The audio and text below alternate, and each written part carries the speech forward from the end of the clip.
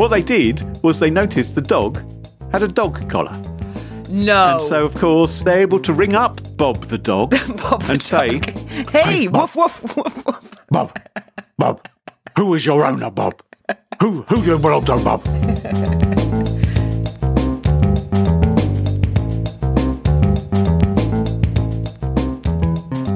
Smashing Security, Episode 302, Lensa AI, and a Dog Called Bob, with Carol Terrio and Graham Cluley. Hello, and welcome to Smashing Security, Episode 302. My name's Graham Cluley. And I'm Carol Terrio. Hello, Carol. Hi. How you doing? I'm all right, not too bad. Just you and me in the podcast booth today. And on a weird day. A weird day of the week. Yeah, like I'm giving you my weekend right now. Because we're a little bit busy next week. You are, yeah. And Christmas just around the corner. Well, you've been busy too, Carol. You've been exhibiting your art, haven't you? Yes, I'm okay. I can juggle a few balls. Okay, all right, terrific. And, well, shall we kick off then? I think we should. And let's thank this week's sponsors, Bitwarden, Drata, and Collide. It's their support that help us give you this show for free. Now, coming up on today's show, Graham, what do you got? I'm going to be talking about end-to-end conviction. And I'm going to tell you everything you need to know right now about Lensa AI. Plus, we have a featured interview with Rico Acosta. He is head of IT at Bitwarden and tells us everything we need to learn about how to train staff. All this and much more coming up on this episode of Smashing Security.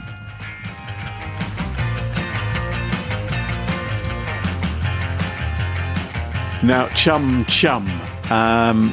the UK's National Crime Agency. Oh my goodness, they're puffing their chests out. They're feeling proud because they've had a success. They have bagged some baddies once again. They've caught some criminals and they've done it in an interesting way. Would you like me to tell you how they did it? Say yes. It's kind of a trap. Yeah, it's kind of a trap question. Yes, Graham. I would love to hear about it. Well, they have secured convictions against a couple of drug traffickers. Now, if you roll back in time, you may remember, I think it was episode 229. Excellently remembered. We spoke about how law enforcement agencies across Europe had managed to crack into EncroChat, which was a secure encrypted messaging service, which was beloved by criminals around the world. Yes, baddies loved it. Yeah, so the cops, they hijacked it. They were able to read people's encrypted messages being sent by criminals, and they sort of lurked. A fascinating situation to be in, of course, because you're seeing crimes being committed or you're gathering information, and when do you play your cards? When does it become obvious that the communications are no longer secure? But EncroChat was a supposedly secure encrypted messaging service, a bit like Telegram or Signal, but it ran on modified Android phones. So bad guys could buy an especially modified Android phone with EncroChat. It'd cost you around about £900, and then you would pay a subscription to access the service, which would be probably about £3,000 for the entire year. Yeah, you got to have a lot of pocket change to be a criminal these days, don't you? Well, it's tough, isn't it? You feel sorry for them. They're being hit, of course, by the cost of living going up. And inflation, exactly. Exactly. And then they have things like the cops breaking their supposedly worry-free secure communications. The cops did it in an operation called Operation Venetic, or is it Venetic? I'm not sure. Don't know. I did some Googling to try and find out. Venetic, apparently, is an extinct language from northeast Italy, which makes sense, I suppose, because that's where Venice is, and Venetian. So I suppose that's where it all comes from. Anyway, EncroChat was loved by the bad guys. Said to be about 60,000 users worldwide. 10,000 of them were in the UK. The app even had a panic button where if you entered a 4-digit code, it would delete all of your data. So if you thought the cops were going to collar you, you'd quickly go, 1, 2, 3, 4, and it would delete all the data. Oh.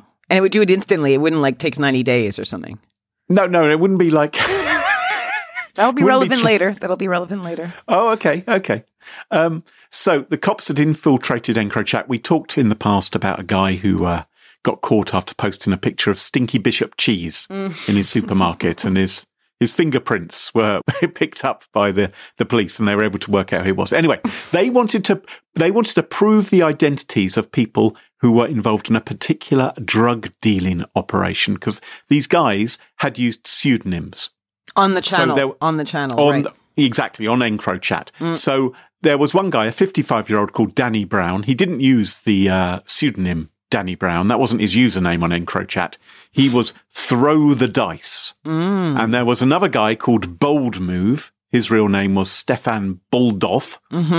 And they had a plan. Okay. They planned to send 448 kilos of MDMA. That's ecstasy, isn't it? Is that right? I don't know. I mean, you live somewhere a bit more urban than me. But it's pretty well known, Clue. Is it? Okay. All right. I know MDF. I know about what that is. Right. Anyway, MDMA. They were sending 448 kilos of flat pack furniture. Of Class A drugs worth £45 million to Australia. And apparently you can make a lot more money out of MDMA in Australia than in the UK. It's got a higher street value. Well, I'm sure everything has a higher street value over there. It takes that, especially if it's imported. Well, sure. Well, yeah, okay. So not like kangaroo meat or something. That's going to be cheaper, I think, in Australia, isn't it? What, then it's available here in the local Tesco? Yes. Yeah. Right. You would think so. You'd think so. Although maybe we'll have some sort of trade deal with Australia. That'd be terribly convenient, doing trade with them on the other side of the planet. Anyway, the question is this. How do you sneak that amount of drugs into Australia? Yeah. How would you sneak drugs into Australia, Kroll?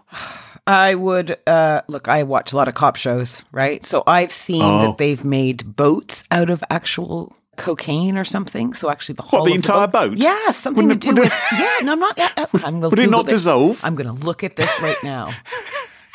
I think it was. Would it be like a soluble aspirin? Would it just begin to fizz and bubble? Maybe I'm making this up. Maybe. I don't know. Maybe you're not.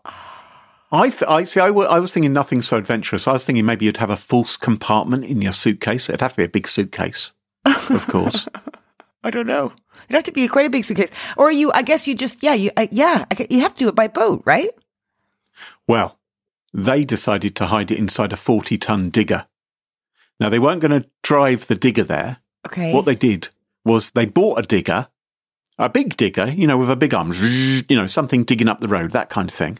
Yes, I know what that is. Thank you. All right. So, and then they got a welder. They said to this welder, I said, hey, mate, here, would you cut open the arm of this digger?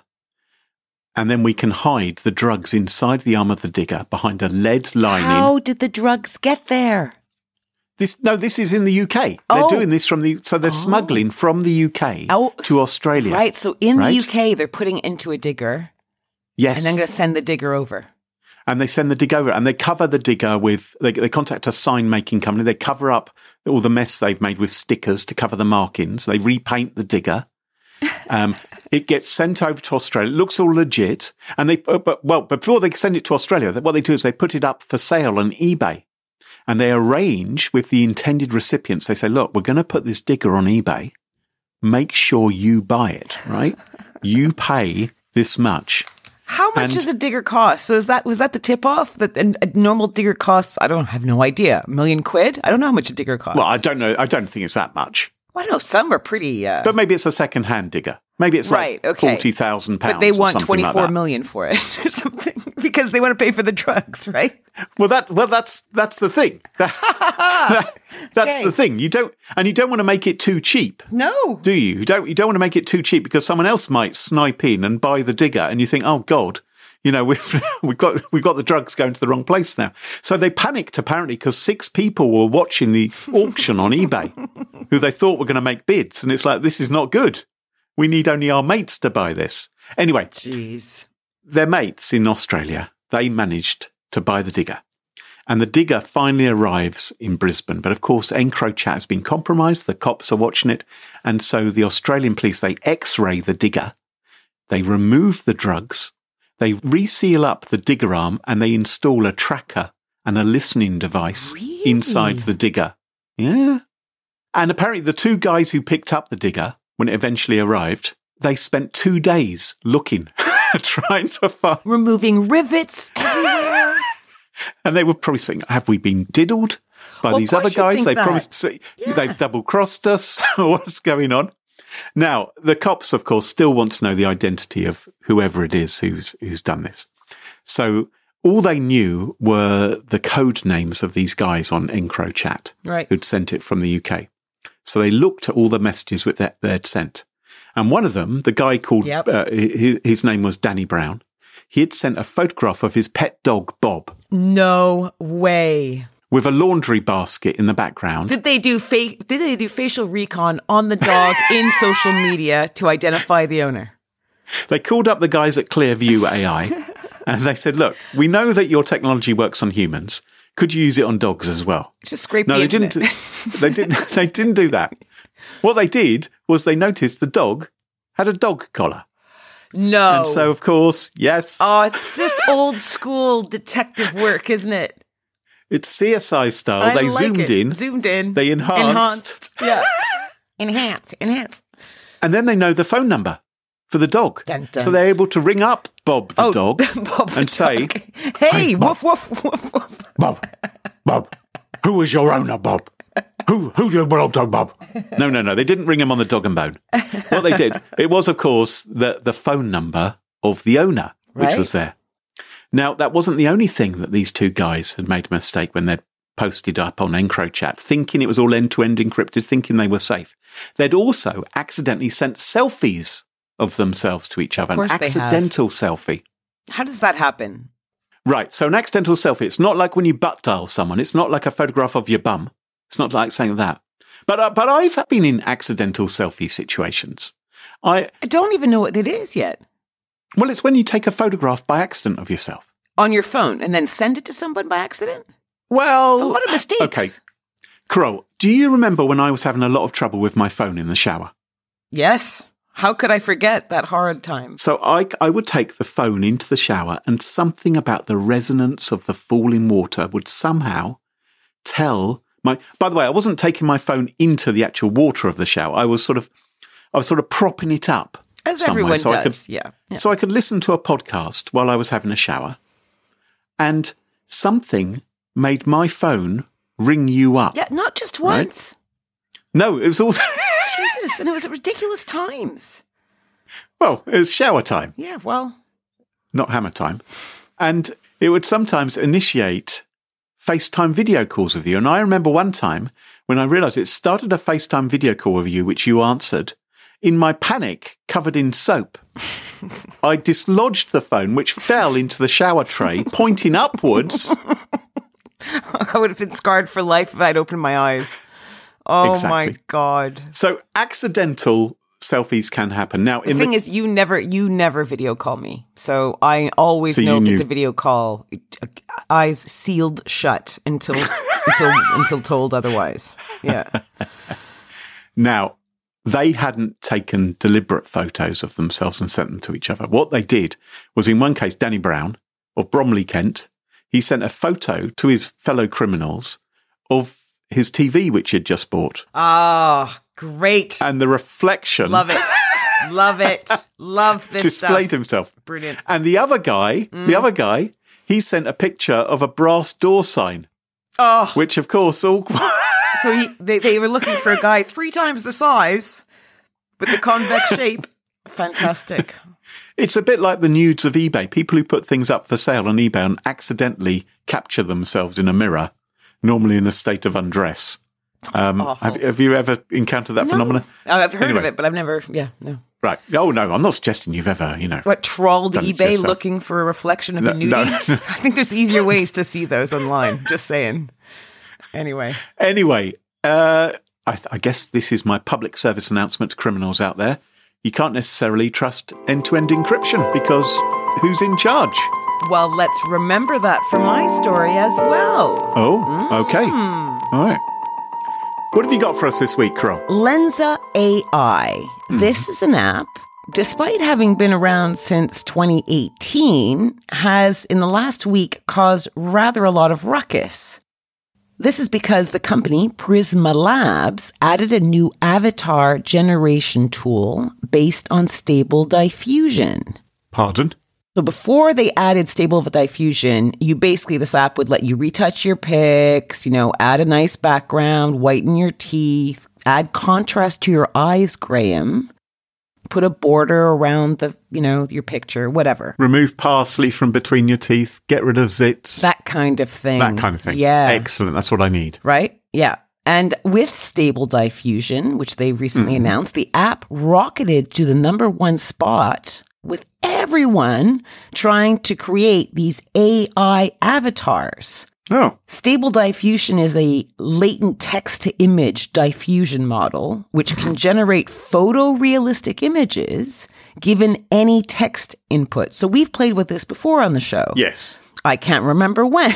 Not very long ago. It was with Liz Truss, I think. You had her eating a cream cake or something, didn't you? Yeah. So that's the kind of thing, right? Kind of like DALL-E is another one. So the idea is it cultivates autonomous freedom to produce incredible imagery based on the text input.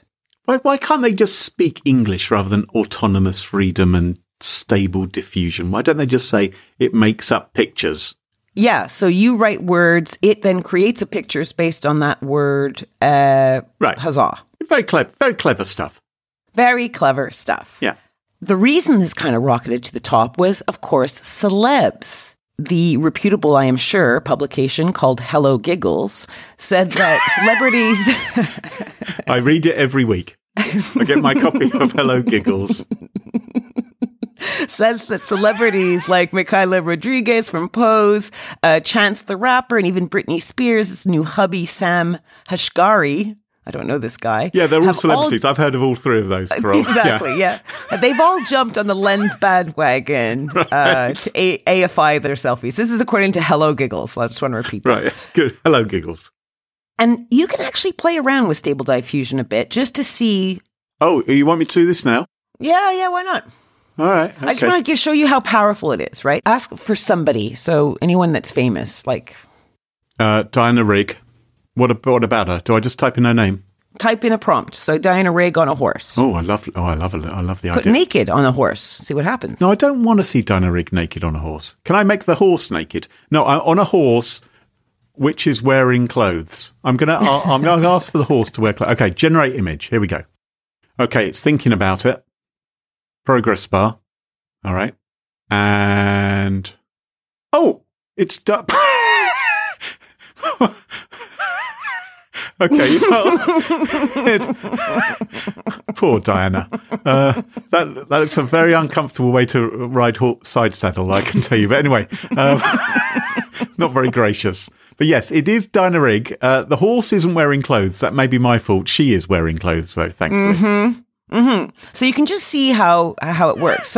So what this company have done is they've taken this tech and put it into their Lensa AI product. And people are going nuts about it. Well, why don't we talk about maybe the issues that have come up with this huge slime of this product, Lensa AI, okay? Yeah. It's number one, right? It improves facial recognition tech to speed up mass surveillance. Okay, so we know that mass surveillance is used in law enforcement and mass surveillance around the world. Right. We were able to fight it off in the country here in the UK for some time, a few years ago, but how long can we keep that up? So that's a big issue. So do you want to help? By using something like this, you are helping to improve the tech. So how do people help the tech by using Stable? Because they're just writing the words in. They're not uploading their photos, are they? Well, good question. The way it works with Lens AI, so that you don't end up with these abysmal pictures of Diana Rigg or whatever, is that you load 10 selfies up to its iteration of it. There you go. Yeah. And from those 10, it will create a cute little avatar, sometimes up to 50 avatars, right? Which you then can use, on your socials or wherever. Well, I can understand why people would want to play around with that, and how that could have become very popular. Let me tell you another problem that happened with someone who was trying to play around with this, okay? Yeah. So the rendering can be really bad. Journalist Olivia Snow wrote in Wired that she decided to test the app's limits. Mm-hmm. So she scrounged around to find 10 pics of herself as a kid. right? She says, quote, I found a few photos of myself from childhood until my late teens. Between my unruly hair, uneven teeth, and the bifocals I started wearing at age 7, my appearance could most generously be described as mousy. I managed to piece together the minimum 10 photos required to run the app and wait to see how it transformed me from an awkward 6-year-old to a fairy princess. She says the results were horrifying. She says later in the article, for Lensa, which endeavors to beautify, as in whiten and sexualize user-submitted content, the lack of moderation similarly threatens to unleash a torrent of likewise horrifying content, in this case, child sexual exploitation material. So there's two issues here. One, that you've just raised here. One is obviously the sexualization and how that could be used to create child abuse material, maybe. Yes, exactly. And interestingly, Prisma Labs CEO and co-founder told TechCrunch that this behavior only happened if the AI was intentionally provoked to create this type of content. Well, that's... Yeah. And he says this represents a breach of our terms. Oh, well then. And if an individual is determined to engage in a harmful behavior, any tool would have the potential to become a weapon, he said. So I thought about this, right? And I thought I'd take it as a challenge. So I'm going to name 3 tools, and you tell me how you would use these as a weapon. Okay? Okay. All right. A button. A button? How could I? A button is a tool because it closes your clothes. It's very useful. Oh, yes. It does a thing. Yes. You could shoot it out of a gun. Maybe you could choke someone with it in their windpipe. Perhaps if you got them to swallow it and it got stuck a bit like a fishbone with the Queen Mother. You know. What about a tissue then? A tissue. Bless you. Well, you could a tissue. You could have chloroform on it. True. Or you could. If it was a tissue which was hard to rip. Well, you're pretty good at this. You could make it into a tourniquet for throttling somebody. I'm struggling here. I wasn't expecting all this, Kroll. Yes, I would love to see that. So basically, they are kind of saying, not our problem, Gov. It's the users that are coaxing it. It's blameless. Number 3 on my list, societal biases. By the way, I'm not very happy about the fact that it's also whitening people to make them more beautiful as well. Well, exactly. Societal biases. So you could whiten teeth, but also whiten people. So users of non-Anglo descent have also alleged Lensa whitens their skin and anglicizes their features. And this is a common complaint of image editing software on TikTok and Instagram. Right. The technology doesn't consciously apply representation biases, says the CEO again. The man-made, unfiltered data sourced online introduced the model to the existing biases of humankind, he said. The creators acknowledge the possibility of societal biases. So do we. So, again, it's a shitty answer in my book because they're providing a surface and taking absolutely no responsibility for blocking certain requests, which surely is their job, as it is Facebook's job to weed out scams and hate comments and all that stuff. As it's YouTube's. But to be devil's advocate for a moment, Kroll, if you were a manufacturer of scissors, which obviously have plenty of lovely purposes, but it comes in a huge plastic, difficult to open container, and I'm sure has warnings, can't be sold to anyone under 18. Well, and Lensa AI probably makes you click through some legalese agreements to confirm. Exactly. I read them actually. Yes, they do. They do. Did you? Right. I can see them making that parallel. Doesn't float my boat, but there you go. Okay. But right. Hey, noted. Yeah. Number 4, anybody can use it on anyone's selfies or any images. So as explained in ArtNet, Sarah Cascade wrote, I had no intention of using Lensa, but then my husband called my name excitedly across the apartment asking me to check out the 100 artworks the app had just created based on 20 images of my face. Neither my husband, Nathan, nor I had downloaded the Lensa photo editing app, but a friend had a trial period 50% discount on image packs, which normally cost $12 for 100. He had offered to run our faces through the app, and without consulting me, Nathan eagerly sent over our photos. Hey, my ugly friends, look, I've made you more attractive. Look what I've done. You've been cursed by being hit with the ugly tennis racket. Yeah. They're just kind of annoying, right? So you can load up anything. I could have loaded up 10 pictures of you to find out what it made of you. But, I'm then teaching the AI based on your images without your consent. I think it would it would break the machine. I agree. I think everyone would end up more attractive if I got uploaded to this. If you want to look in the show notes, you can see some of the images that it actually has created. Oh, okay. So we have a girl here, but they've kind of rendered her differently. But all her features are a little bit more exaggerated. Yes. If you look at the second picture, you can see the girl was pretty much sexualized. And the last segment I got you can see the real photos that the person uploaded. And you can see the pictures that they created. So it kind of airbrushes you and gives you this kind of weird, bigger eyes, fatter lips, bigger boobs. It is very hypersexualized. Yeah. Finally, copyright. So artists are claiming their work is being stolen.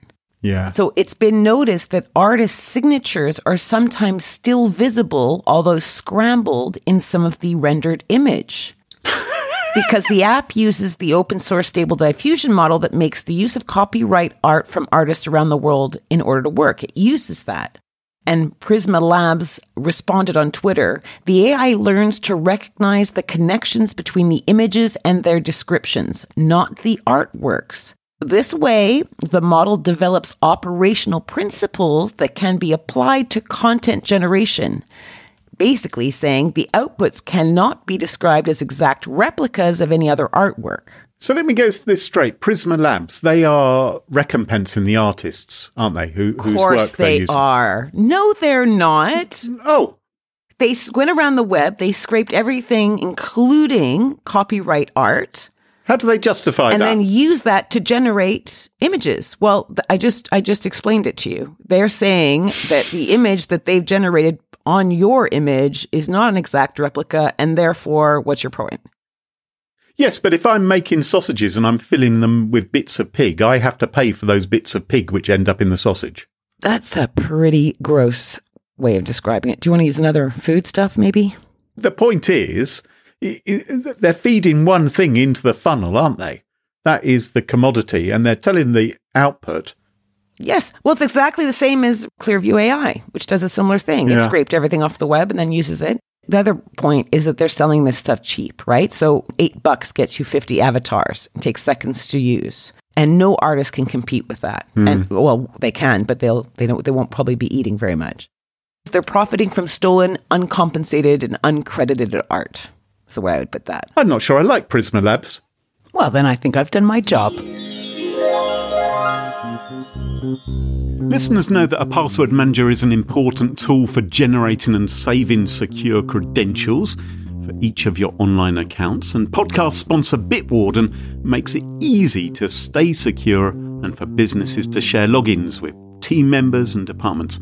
Now, what's nice is that it's open source with published third-party security audits. Bitwarden is transparent and secure. It utilizes end-to-end and zero-knowledge encryption with source code that can be scrutinized by all.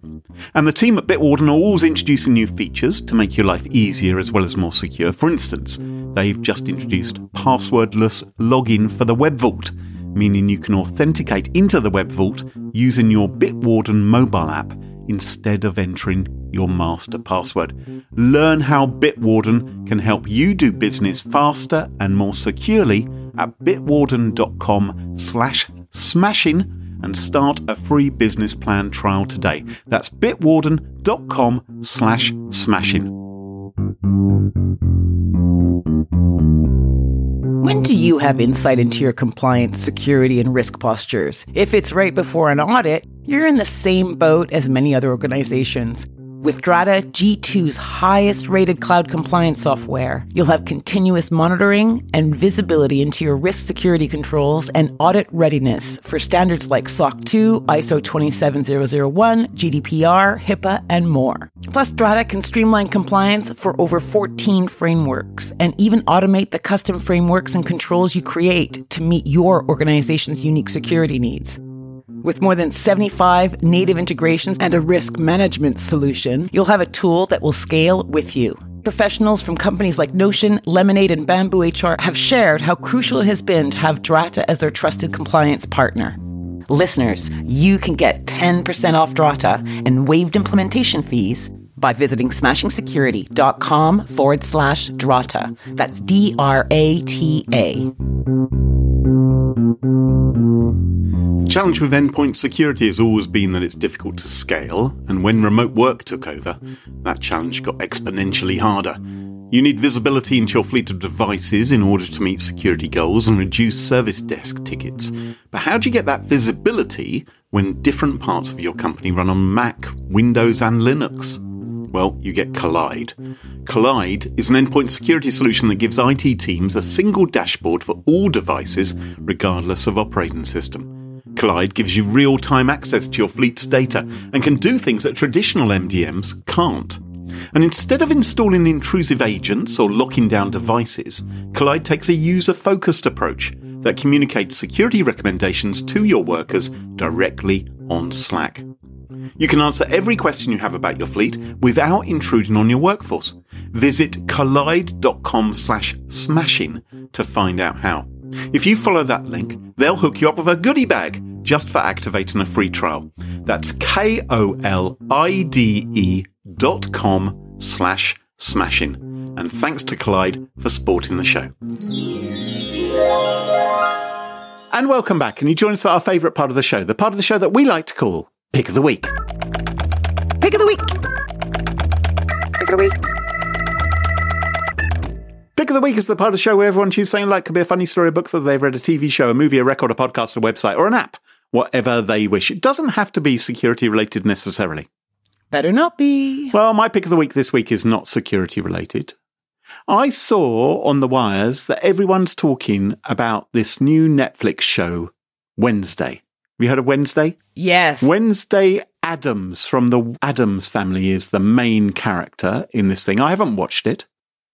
My brother has, and my niece has, and they loved it. They love it, do they? They loved it, yeah. Well, Wednesday, the strangely, gothically, darkly strange Wednesday Addams is played by Jenna Ortega. And she was in the news this week because she was talking about how she'd had a really hard time filming a dance sequence, which appears in one of the episodes. And I have seen the dance sequence. It's up on YouTube, and it's pretty cool. She does this kind of jerky, robotic, angular dance sort of thing. Have you seen that, Carol? Yes, I have. Yeah, it looks good. It reminds me a lot, actually, of Pulp Fiction. Oh, yeah, a bit like Pulp Fiction. It has that similar kind of Pulp Fiction, Pulp Fiction-y. I mean, does. She dances a little bit like she's a marionette, but the person who's doing the puppeteering is completely and utterly rat-arsed on MDA or something like that. But anyway, it's a peculiar thing. Oh, now you know what ecstasy does, you see? But the reason why this is in the news this week is that Jenna Ortega says that, I had such a hard time filming that sequence because I had COVID at the time. And I had all these symptoms, and it's like, and she was saying, "Oh God, I felt really bad." And as soon as the result came back positive, I got whisked away. But I was feeling so bad, and it's like, well, hang on. So you were on a film set, surrounded by all these other people. It's not 2020 anymore, clearly. No, but it wasn't filmed yesterday, Carol. Good point. Right? And she had all the symptoms. And even if you do have the symptoms now, you're not supposed to be, spluttering and dancing around. Anyway, I was thinking about dancing because admittedly, it's a good dance sequence. And I was thinking about dancing. And I thought, well, this isn't the best dancing I've ever seen. And I was reminded, and I'd like to take you back to 1980 at the West Park Pavilion, which is the major entertainments venue on the island of Jersey in the English Channel. And in 1980, I think it was September 1980, they held the regional final of the EMI disco dancing competition on Channel TV, the local TV station. And that has been immortalised in the form of a YouTube video where you can see all the best dancers from the best discos, not just in Jersey, which is a tiny island, but also Guernsey and maybe Alderney as well, where there's about 3 people who live on Alderney. I love that even if like a tiny fraction of our listeners go and visit this, it's going to scream up these views because they only have a max of 3,800 views at the moment. Well, I came across it and I thought this is fantastic television from 40 years ago. It's half an hour. Beautiful. Mm-hmm. Now, the competition was sponsored by the local hi-fi store. Was it? Yes. If you watch to the end, third prize is a Ferguson clock radio. Second prize winner got a black and white portable TV. Brilliant. First prize winner, I'm not going to reveal who does win the prize, but the winner almost gave away their gender, won £100, a hi-fi system and entry into the UK Disco Dancing Championship. I have not yet discovered whether they went on to win nationally, but it is a glorious 30 minutes watching people strut their stuff in fantastic costumes. Yeah, it's really worth it. I've actually watched this right before the show on your request, and I found my favorite quite early. Which one did you like? Was it the guy in the liked thong? The first guy. No, I really liked the first guy with his gold socks and this kind of gold chain wrapped between his legs and wrapped around like a diaper. His dangler, and he's topless, of course. Of course, they're all everyone topless. in disco time, we're all topless. Yeah. But he moves like a real.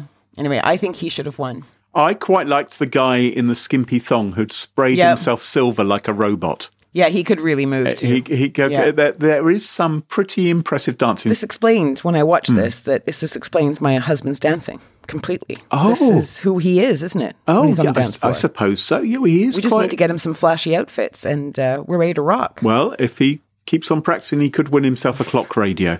And I'm sure he'd be... This is the kind of thing they used to put on television in the 1980s. And...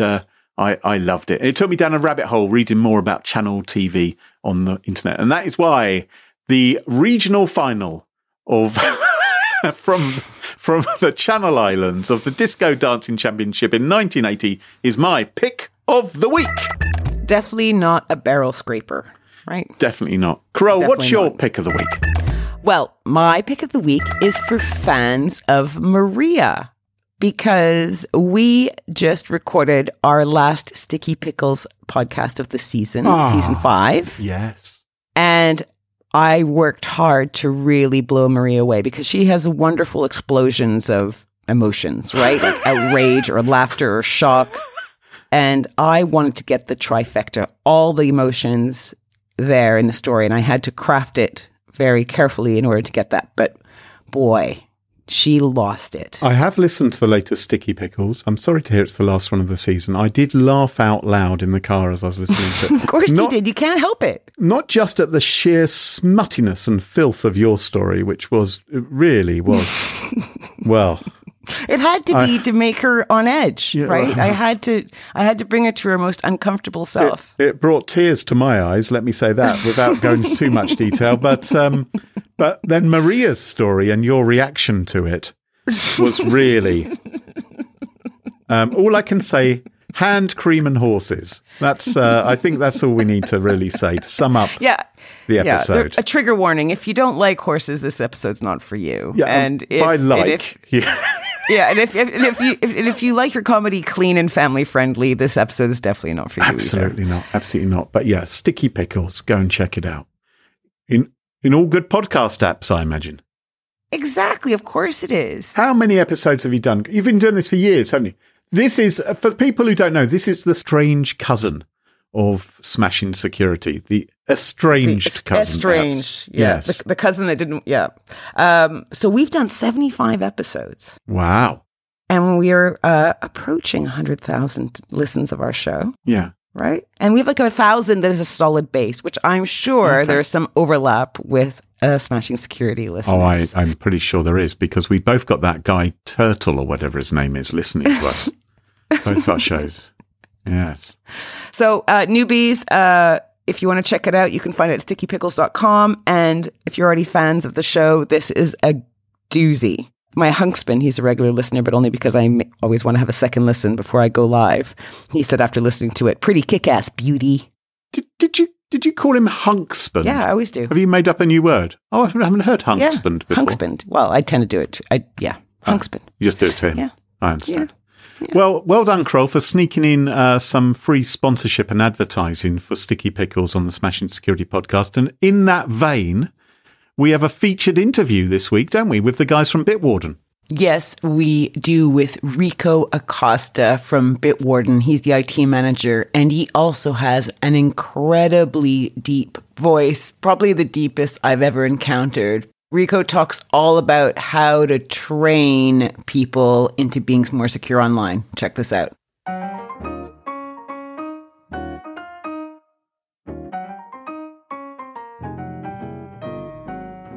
Listeners, I am thrilled to welcome Rico Acosta. He is the IT manager at Bitwarden, and he's also responsible for the security and the security training of all his teammates. So welcome to Smashing Security, Rico. Thank you very much for having me. I don't know if you know this, but more than a decade ago, I too was responsible for security training all new employees at this global security firm I worked at. Okay. So I'm totally fascinated to hear about your approach to cyber training and employees at Bitwarden, because at the time there was nothing for me to, like there's nothing I could copy. It just didn't exist really at the time, or I couldn't find it. So I had to make it up on the fly. So there's so many more tools available to you now. So it must be so much more efficient, effective in terms of cyber training. So tell me, what's your approach to it? How does it work? Sure. Yeah. And I think that's something that's just more at the forefront now. When I first started working on computers, when, I was, a young teenage boy, the internet was still not an accessible thing to most households, right? So, there was some need for cybersecurity, but not at all the same way now. So, now it's this ever present need for training. And I think a big way, it's vigilant and it's constant and it's never ending. And my start to that, I think, is explaining to people why are we doing this? And, not just with cybersecurity, with anything, but especially with cybersecurity, it's important for them to understand why. Or, your teammates need to understand why they're doing it, what they're doing, right? And because that effectively lets them know, okay, how do I act when, my teammates aren't around or my direct leader isn't around? How can I help lead others in that effort as well? Yeah. Yeah, it makes total sense. I mean, even 2-year-olds want to know why. Right. Absolutely. Absolutely. Yeah, right. So it makes sense. And I remember, I think when I took over the training, the reason I did it is because IT at the time was responsible, and they were basically scaring the poop out of new employees by giving them rules of like, you cannot do this, do not do that. Right. So do you find that helps, that you get a lot more engagement from those that are taking your training if you explain why? Oh, absolutely. Understanding the importance of it is what creates that buy-in from people. It's not me just saying, hey, use a good password, right? Use a good password. Use this number of characters or this many phrases. It's, hey, you should use a good password because here's how easy it is to crack a weak one, right? And then showing an example. And that is much more eye-opening than just saying, hey, standard password length of whatever is insecure, whatever it may be. If you can explain that, they buy into that because now they understand, oh, wow, if I use this password 123, it literally takes a computer 2 seconds to crack this, right? They can understand the real world application. They can understand the real world threats when they understand, what we're doing here. Yeah. A question I used to get a lot was like, why, like, not a question, but a challenge, I guess, was like, look, I'm nobody, right? I work in blah, blah. I have nothing to do with, I'm not important. It's it's no big deal if my, password is the name of my cat. Sure. And I had trouble explaining that the weakest link, you're only as strong as the weakest link that you have. So how do you deal with that? Absolutely. Absolutely. First, you are special. You are important. But reminding everyone, this person, this attacker, this bad actor, right? This is the whole point. They're trying to gain knowledge about you and gain access into your life and into your credentials, right? So they don't know that, you're a low level intern whatever it may be. That I only have $5 to my name. Yeah. Right. Yeah. Right. So they're making multiple attacks against multiple entities at all times. And, the bad guys, they only need one opportunity, right? You may think, oh, I'm not this high level person or whatever, but if your account grants access kind of inside the castle walls, now that person is inside, right? And they can start to move around from that point. And, John from accounting may be a good friend of this person. And so they can reach out to John, build access from there, right? Yeah, and they have lots of tools to help them find that one needle in the haystack as well, like a good metal detector. Sure, absolutely. Yeah. So tell me, how much do you focus on password management when you're doing cybersecurity training at Bitwarden, which specializes in password management? That's something obviously we focus on. It's a component of that training. It's, I would argue, the easiest component for our team because that's what we do all day.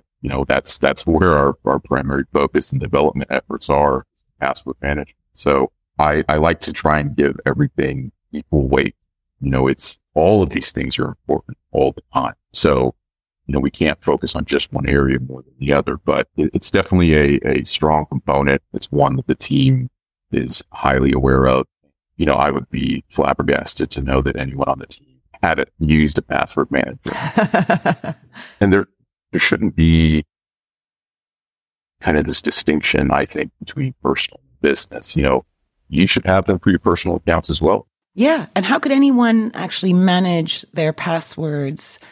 Or rather, how could anyone manage unique passwords today? I mean, even someone who uses computers only, as a sideline, maybe they don't even do it for their job, will still have a dozen different accounts.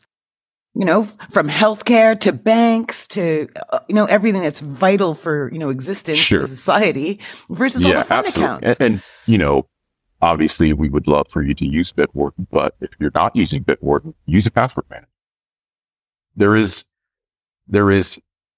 no chance, unless you have, what is the word, the eidetic memory where you can memorize everything. Unless you have that, there is no chance that you remember all of your passwords. And you may think, oh, I barely own a computer, I barely do this and this. I guarantee you have at least 20. You more than likely have 40 to 50 different passwords for different things. It stacks up too quickly. Like you said, bank accounts, health insurance accounts. But then you think about, social media accounts, or, if you're part of a forum or a blog, you have logins for those things. You have logins for your electric bill. You have logins for everything now. So I think in this current era of technology, you are doing yourself a huge disservice, and you are putting yourself at risk by not using a password manager. And it's not because you're not using the password manager. It's because there is no possible way to remember that many. Exactly. Exactly. As you say, unless you have a photographic memory. And those of you out there that do, I am so jealous. And even if you do, save that part of your brain to memorize something else. Right? That's right. Yeah. Don't waste it on these things, on 26, letter passwords. So I'm actually quite a big fan of Bitwarden. I've been using Bitwarden and I think it's quite a joy to use. I've used other password managers as well. And I agree, everyone, has their strengths, but I really love the approach that you guys take. It's very simple to set up, especially on a consumer level. How is it from an enterprise point of view? It's just as easy. It's just as simple and straightforward. Obviously I use it personally, and I manage it for our entire organization as well. It's just simple. It's simple. It works. We can deploy quickly. There's lots of integration that IT managers do every day, and lots of back-end configuration. And I certainly feel for anybody that is in that field and doing that. You can understand how time consuming those things can be. But, Bitwarden has a very straightforward method of setup. And what was really impressive for me coming onto the team and then taking over the reins for IT management was the documentation. The team writes excellent documentation. It's all available online. And really, it's just well done. The team does write really great guides. And that's super important, right? Like that's... Yeah. And if you're maybe junior in your career or just coming into the field, sometimes it can be daunting to try and set up a big enterprise-wide, thing. So being able to have this kind of step-by-step guide, that you walk through and it actually works, it's very, very helpful. I've had people ask questions, and I'd rather ask you because you know much more about it than I do. But like typically when people are moving from one password manager over to Bitwarden, is that a more complex than having someone who's never used a password manager before? Sure. I think that's another blocker, right? Actually, a vendor of ours who they expressed an interest in moving, but the initial roadblock was, gosh, but it's like, I'm going to have to invest so much time. Mm-hmm. Let me show you real quick. Let's hop on a quick call. 5 minutes. Let's talk about this. And it's very easy. It's very easy. So, prior to using Bitwarden, I was using a different password manager, and I thought the same thing. Mm-hmm. What if everything doesn't transfer properly and all this? But when you dive in, it's simple. I mean, it's straightforward. And I think that's part of the Bitwarden business model in a way, right? Let's make things that are easy. Yep. Get out of the way so the user can use it. That's so important. And that helps, build that buy-in, helps build that use. Because if something is so complicated all the time, you're not going to use it, right? Yep. If you had to go to your car and you had to, tap the brake 3 times and touch another button 4 times. Put the tires on. Right. You're like, I'll walk.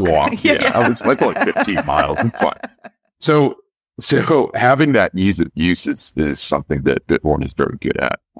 And that includes everything, switching over to it, personally, or even switching for an entire organization, enterprise situation. It's straightforward. Yep. It's simple. It helps your users get up and running quickly and be about their day. Well, I think it's a darn good product, and that's been my experience as well. Rico, thank you so much for coming on the show. Is there anything you want to add?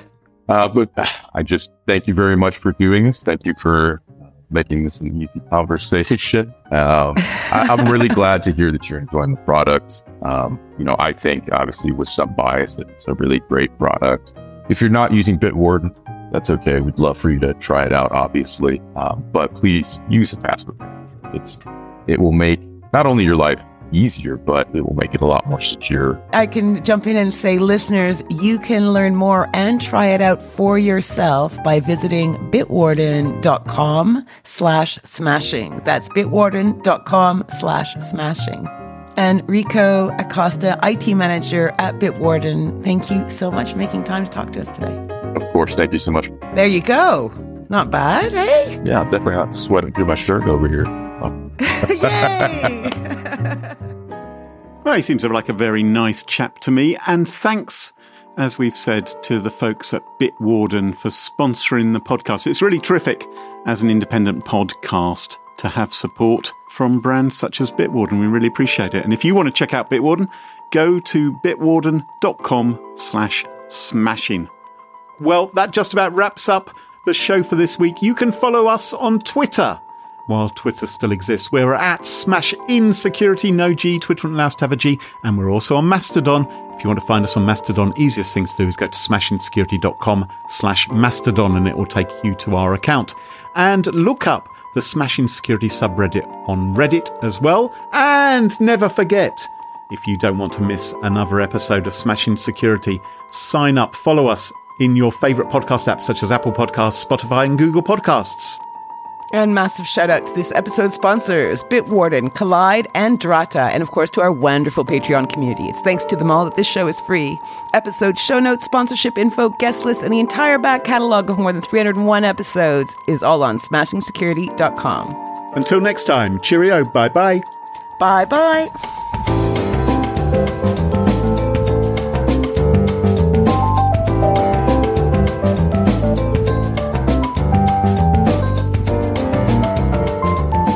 you not think that we should stop asking people to follow us on Twitter? Oh, yeah. Elton John has just left Twitter. Did you hear that? I mean... Why don't we just, like, not saying we have to kill the account, but we could just mention Mastodon. And then I don't have to hear that fucking T word in a whole show. It would be wonderful. Just, please. I'm putting it on the table. You're putting it on the table and you're leaving it inside the minibar. There you go. In the fridge.